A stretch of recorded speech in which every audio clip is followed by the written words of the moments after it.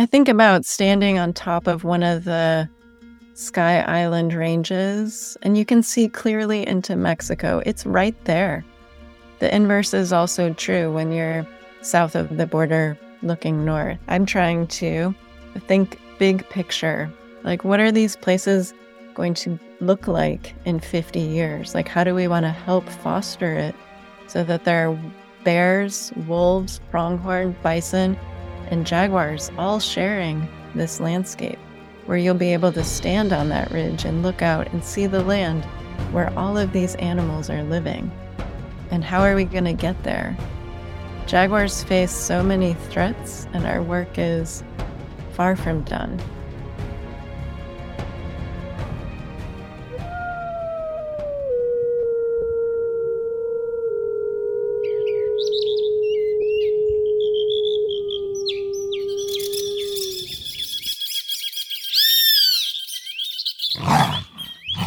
You're listening to the Rewilding Earth podcast.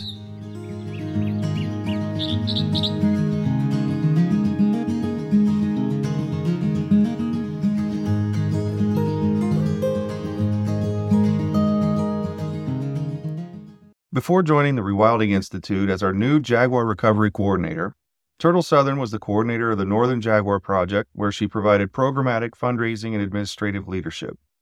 During her 15 years with NJP, she helped to establish and grow the 58,000-acre Northern Jaguar Reserve in Sonora, Mexico, organized specific research projects and conservation education among youth, and worked extensively with ranchers to promote coexistence with felines and other wildlife. With a BA in biology from Wittenberg University, Turtle has worked with the Student Environmental Action Coalition, People for the Ethical Treatment of Animals, Earth First Journal, as a crew member with the Sea Shepherd Conservation Society and Center for Biological Diversity when the jaguar received protection in the United States under the Endangered Species Act. I gravitate to small, nimble, grassroots projects that seep with passion and make meaningful change. Either ironically or synchronistically, I moved to Tucson in 1996 within months of 2 jaguars being photographed in Arizona after a long absence of these cats. An immediate awe when I saw photos of a jaguar for the first time and learned that this is their home. So I worked at the Center for Biological Diversity in its early years when it was still small, including when the jaguar was listed as an endangered species in the United States.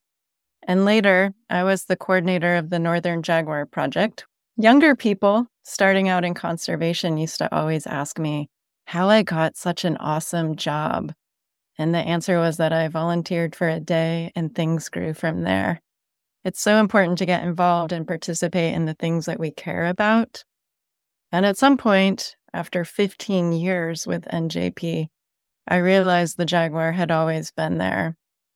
So thinking about what we can do to safeguard jaguars and their habitat for their own sake, and not necessarily by the address where they live or what passport they hold.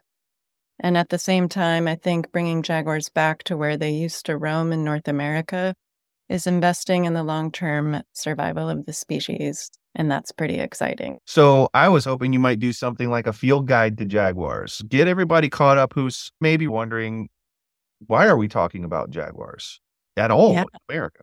Sure. So jaguars are the 3rd largest cat in the world after lions and tigers.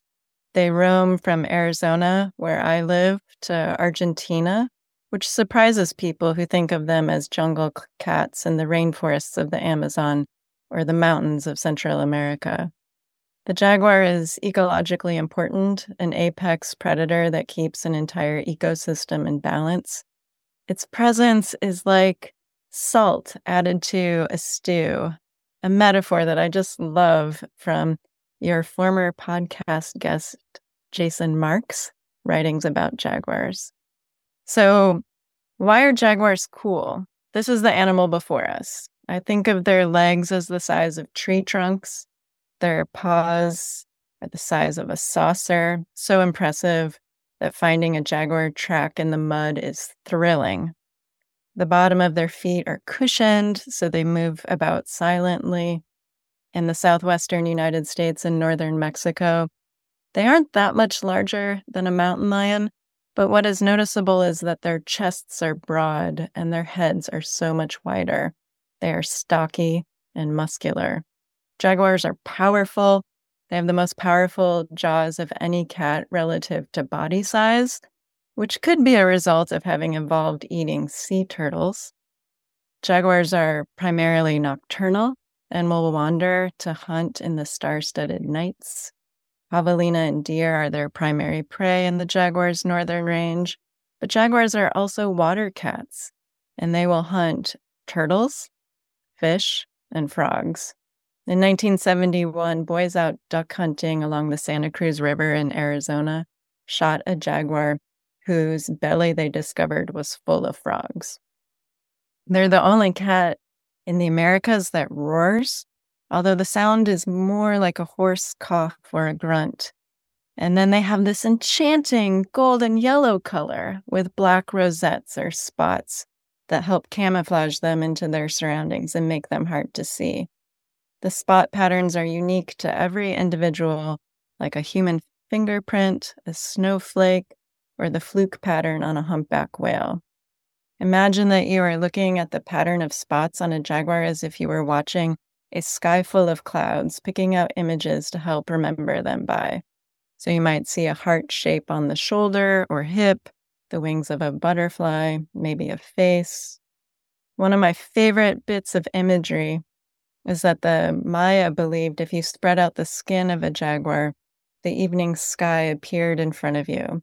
The jaguar's coat was a map to the celestial heavens. It was the jaguar who helped the sun travel under the earth at night, ensuring it would rise again each morning. I'm sure we've disrupted something. We are always the culprit for something here. But what did we disrupt and what did it used to be like in the United States with jaguars? So jaguars used to live across the southwestern U.S., with reports of sightings primarily extending from Southern California, Arizona, New Mexico to Texas. Less than a century ago, jaguars inhabited the south rim of the Grand Canyon, the Mogollon Rim, the White Mountains, and most of Arizona's oak and pine forests. Historic records demonstrate jaguars occur over a wide area at a variety of elevations and in diverse habitats. So they were hunted, trapped, and poisoned at the hands of an extensive, decades-long campaign to wipe out predators of any kind. That would include wolves and grizzly bears in the American Southwest as well. It's been more than 60 years since a female jaguar has been seen in the United States. And in the 1970s and 1980s, only 2 animals were documented in the U.S. in that 20-year span. Before 1996, all the jaguars that have records we know about them because they were killed. But that kind of changed in the modern times. So there have been 8 jaguars documented in the U.S. since 1996, all of which have been males. And 4 of those, half of them, were first seen by mountain lion hunters who reached for their camera instead of a gun. Warner Glenn said that the thought of shooting the animal never crossed his mind in 1996. He would go on to see a second jaguar in the wild exactly 10 years after the first. I remember reading a news article in 2011 when Donnie Fenn said about his jaguar sighting, "It's the most amazing thing that's ever happened to me. That was an experience I'll never forget." Like, amazing, right? 2 of those 8 jaguars had relative stardom in southern Arizona, capturing the hearts and minds of millions. I would love to tell you about them. Yes, please. So Macho B was, I don't know if you've heard of him, Jack, but Macho B was the oldest known jaguar in the wild at more than 15 years. He was photographed regularly in the U.S., covering an enormous territory. It was an era where motion-triggered cameras were still relatively new, providing a glimpse into what we are not able to see with our own eyes. I think what you're alluding to before, imagine the early days when a motion-triggered camera had a roll of film with 36 exposures. The people who were getting Jaguar images back then were either very skilled or very lucky. Like in contrast to today, where there's a 32 gigabyte memory card in the camera and batteries that will last 6 months or more, it's astounding. In 2009, so some years after he was first seen, Macho B was illegally baited, snared, tranquilized, and fitted with a radio collar. Less than 2 weeks later, he was recaptured and euthanized by Arizona state officials. I remember those days, and also when I got the news that Macho B had been killed. It was crushing. Like, he was the only wild jaguar living in the U.S. at that moment. And I realized recently that March 2nd, coming up here, will mark the 15th anniversary of Macho B's death. I know I'm going to pause and remember him on that day, that every time a jaguar is killed, it makes me question if we're doing enough to protect these cats, to ask what else we can do to encourage me and all of us to work that much harder, even now, so many years later. 2 years after Macho B's death, another jaguar appeared in southeastern Arizona and soon eclipsed the older cat in popularity, and that was El Jefe. El Jefe spent an extended amount of time, several years, living in a mountain range just south of Tucson, one of the Sky Islands that climbs to above 9,000 feet in elevation. There was a massive outpouring of support for El Jefe in Tucson. He became a folk hero. A craft beer was named after him, an adventure bike ride that still happens. A giant mural was painted in his honor. People are proud of this cat, and he has celebrity status even all these years later. In January, just a few weeks ago, a new jaguar was confirmed in Arizona. That would be the 8th in recent decades. And the videographer who broke the news, Jason Miller, he told me, I had no idea this was going to be so big. Harkening back to those days and the astonishment that we heard from Warner Glenn and Donnie Fenn.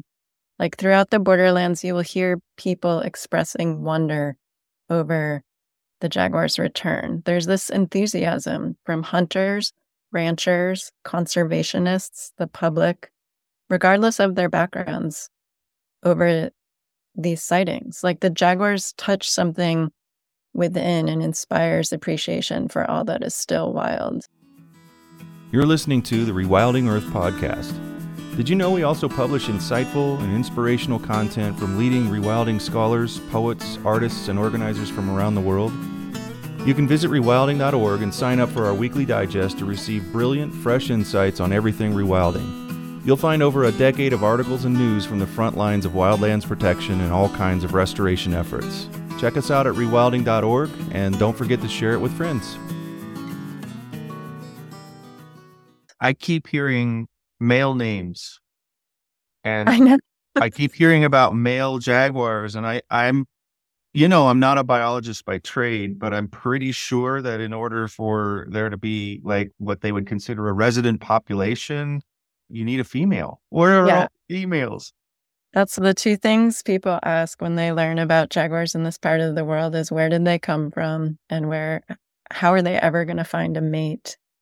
Like for decades now, every jaguar seen or photographed in the U.S. has been male. We can go ahead and assume that they are all looking for a mate.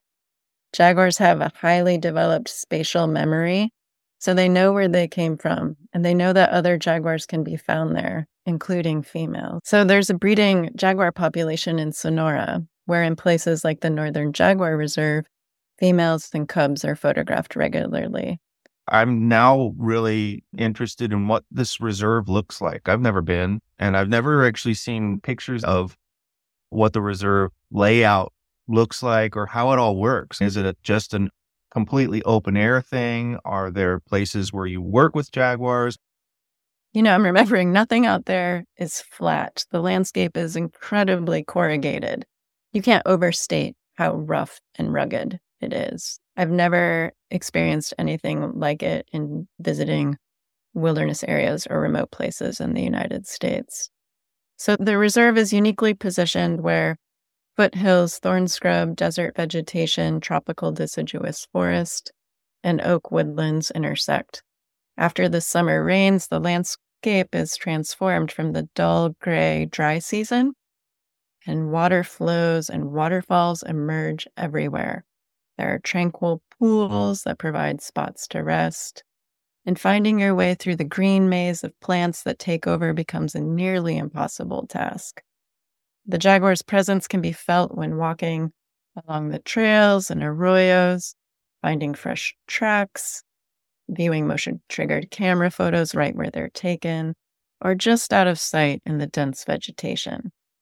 The reserve is a protected area that boasts the highest number of northern jaguar sightings in recent years. This is a priority area for conservation and essential to jaguar survival and recovery in the species' northern range. So, in 2019, a new jaguar was given the name Zapatos.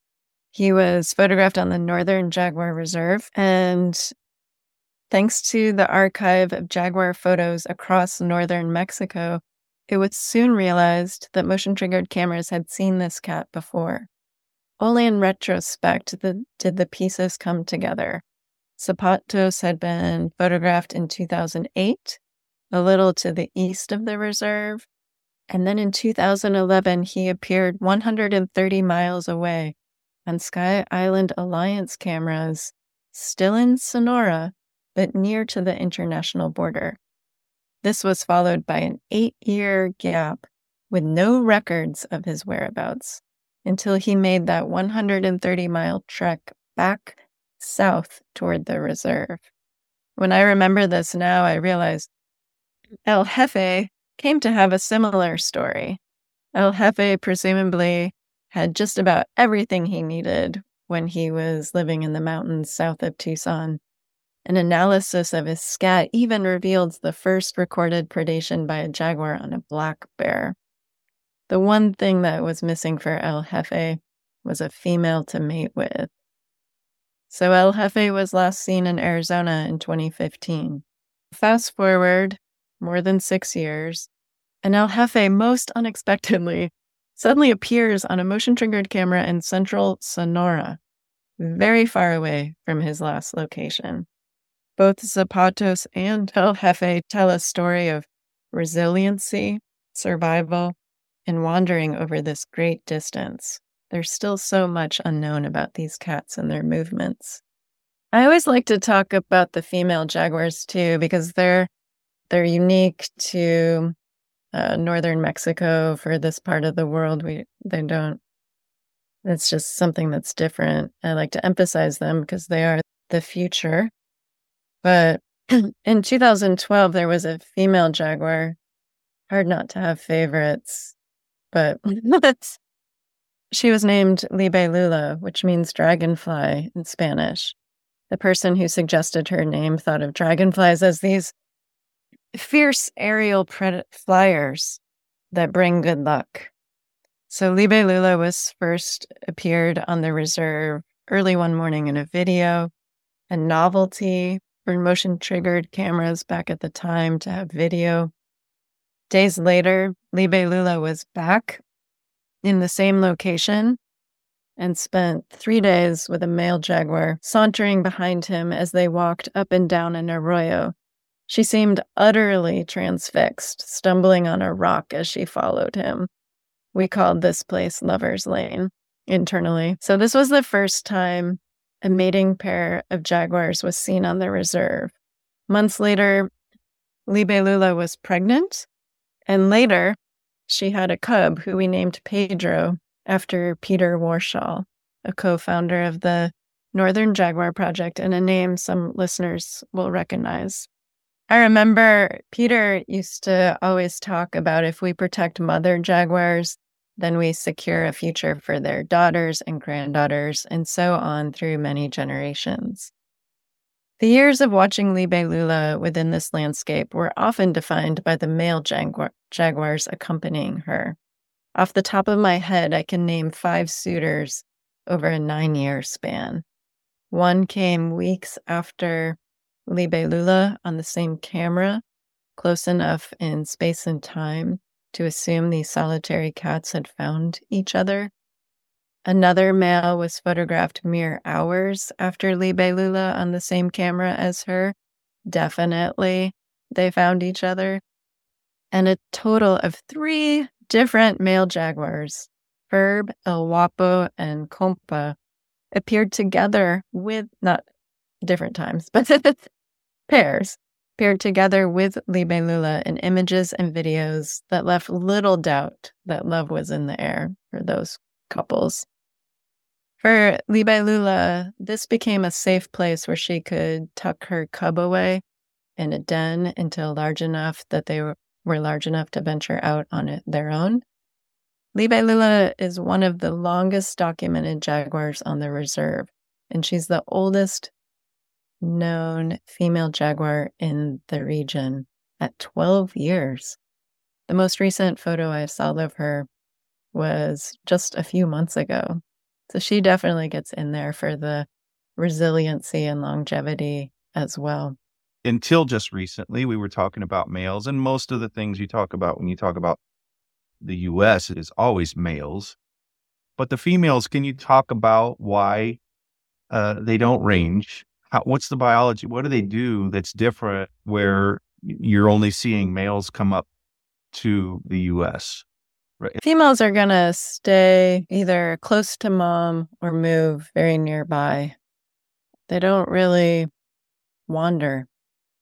Are females allowed to stay and males are encouraged in no uncertain terms to not? Males do have to leave, but the females don't. The females just might nudge over a little bit, but still overlap with mom. So the cubs stick with mom for up to 2 years before they strike out to find their own territories, and males will wander to set up their own place. This one's for any listeners who might harken back to 10 years ago. So the northern jaguar was in its infancy when a young female jaguar strolled by a motion-triggered camera. This was the very first glimpse of a jaguar cub who would precipitate the expansion of this protected area to the much larger area that's safeguarded today. 3 years later, that cub reappeared as an adult and was named Corazon. With a name like Heart, I was thinking this because I said it was hard not to have favorites. With a name like Corazon, she immediately was beloved by everybody. And Corazon was also at home on the reserve. She raised at least 3 litters of cubs, quite like Libelula. There were so many uplifting moments, and her continued presence gave certainty that on the reserve, jaguars were safe. Yet Corazon's territory included locations outside of the protected area, so in that way she differs from Libelula. And soon, to the north and the east, researchers trapped, collared, and released 2 jaguars, one of whom was Corazon. This is a similar but different outcome to what happened to Macho B.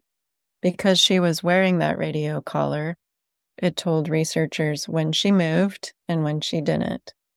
And then in 2014, Corazon's radio collar transmitted the death signal. She had been killed with poison on a ranch, and her body was burned. An investigation was launched, and the National Expert Group on Jaguars, a government advisory body, pressured the authorities to set an example of no tolerance for killing endangered wildlife.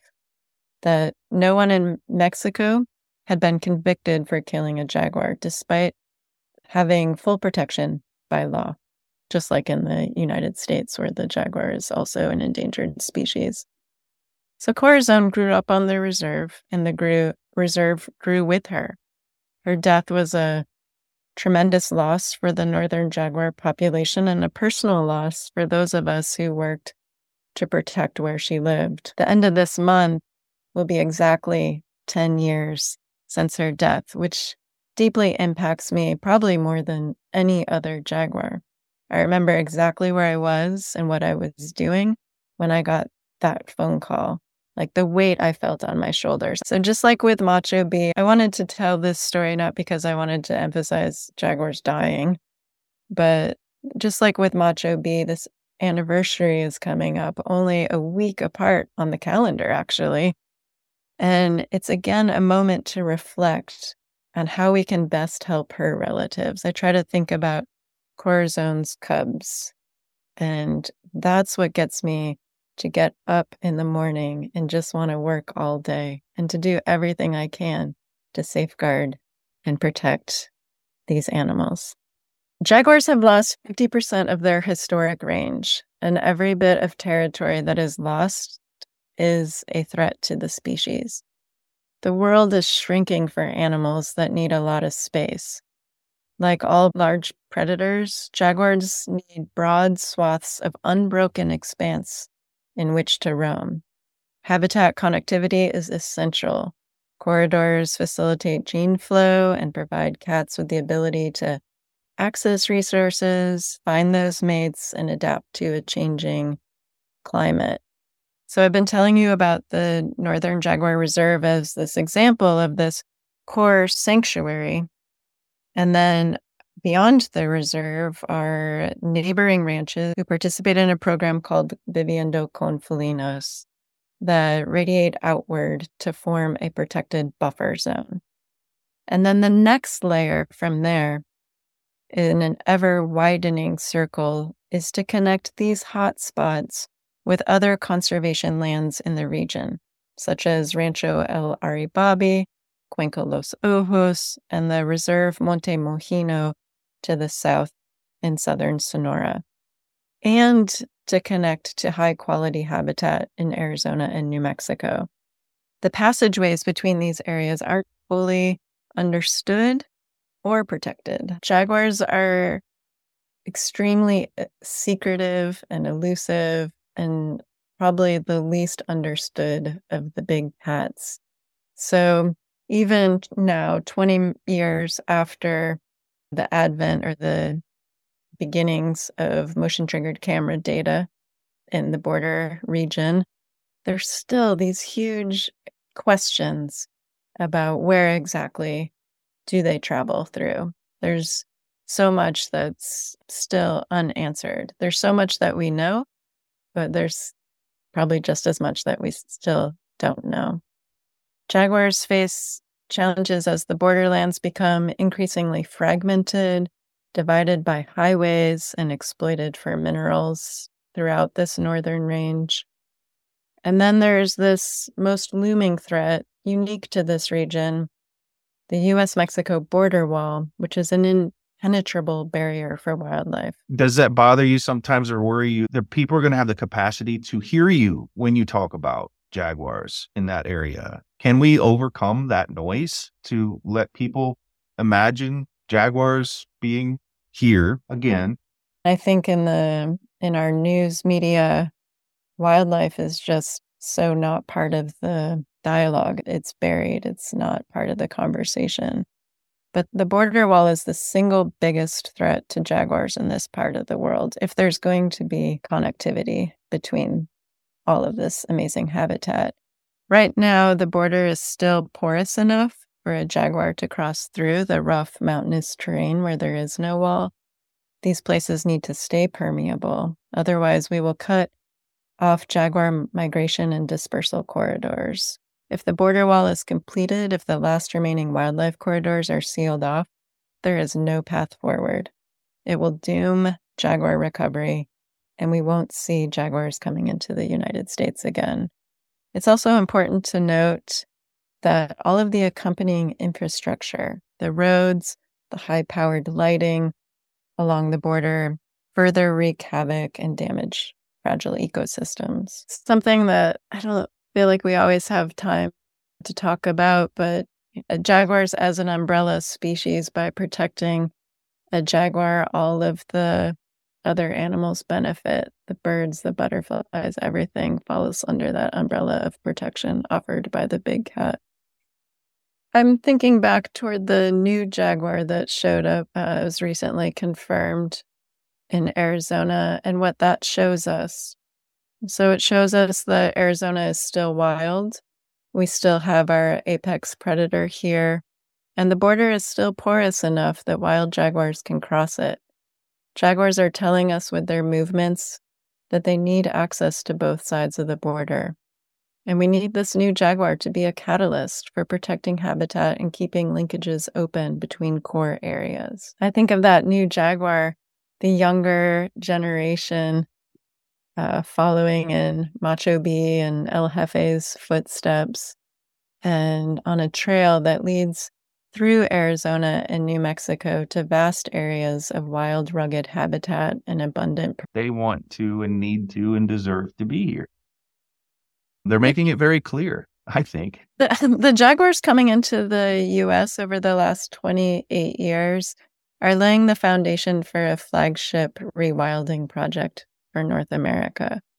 Large portions of Arizona and New Mexico have been identified as potential jaguar habitat, like you were referring to, based on historical observations, vegetation type, prey availability, and proximity to water.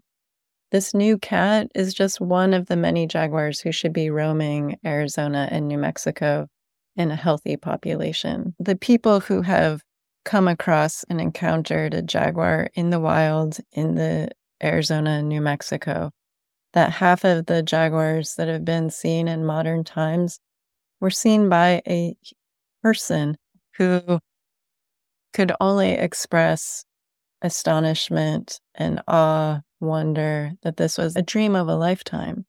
I think about standing on top of one of the Sky Island ranges, and you can see clearly into Mexico. It's right there.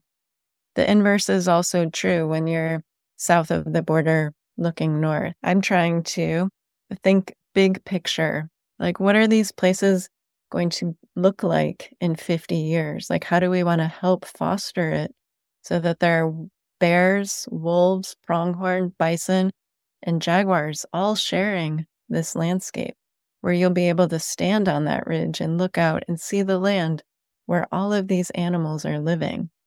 And how are we going to get there? Jaguars face so many threats, and our work is far from done. I think about 20 years ago, the jaguar population in Sonora was believed to be in decline. The idea of setting up what is now the Northern Jaguar Reserve was seen as an impractical dream. Maybe that's how some of our, how we should think about these future discussions or things that are emerging about jaguar presence in the U.S. and what we want to see here in our home, right? In Arizona, New Mexico, and beyond. Like, big carnivores inspire us to think big, right? I think with Arizona and New Mexico in the mix, the northern population of jaguars that currently could double in the number of cats from what there is in Sonora today. The habitat options would be expanded, genetic integrity would be improved, and overall, there would be a more positive outlook for the future. Near the reserve, in that buffer zone, is a community where conservationists, local residents, and ranchers have come together to protect and safeguard these cats.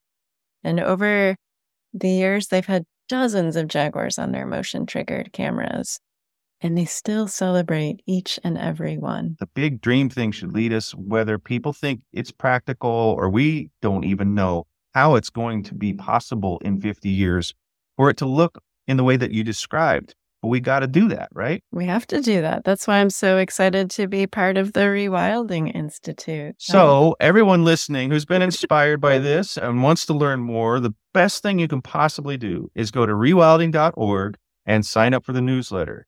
That will get you all of the updates that Turtle puts out on the Jaguar project. It's going to be a little bit of the year of the Jaguar here on the podcast, because I have a long list of friends of Turtle and connections that come with her to learn more and more about the Jaguar and the possibilities in the future and its history.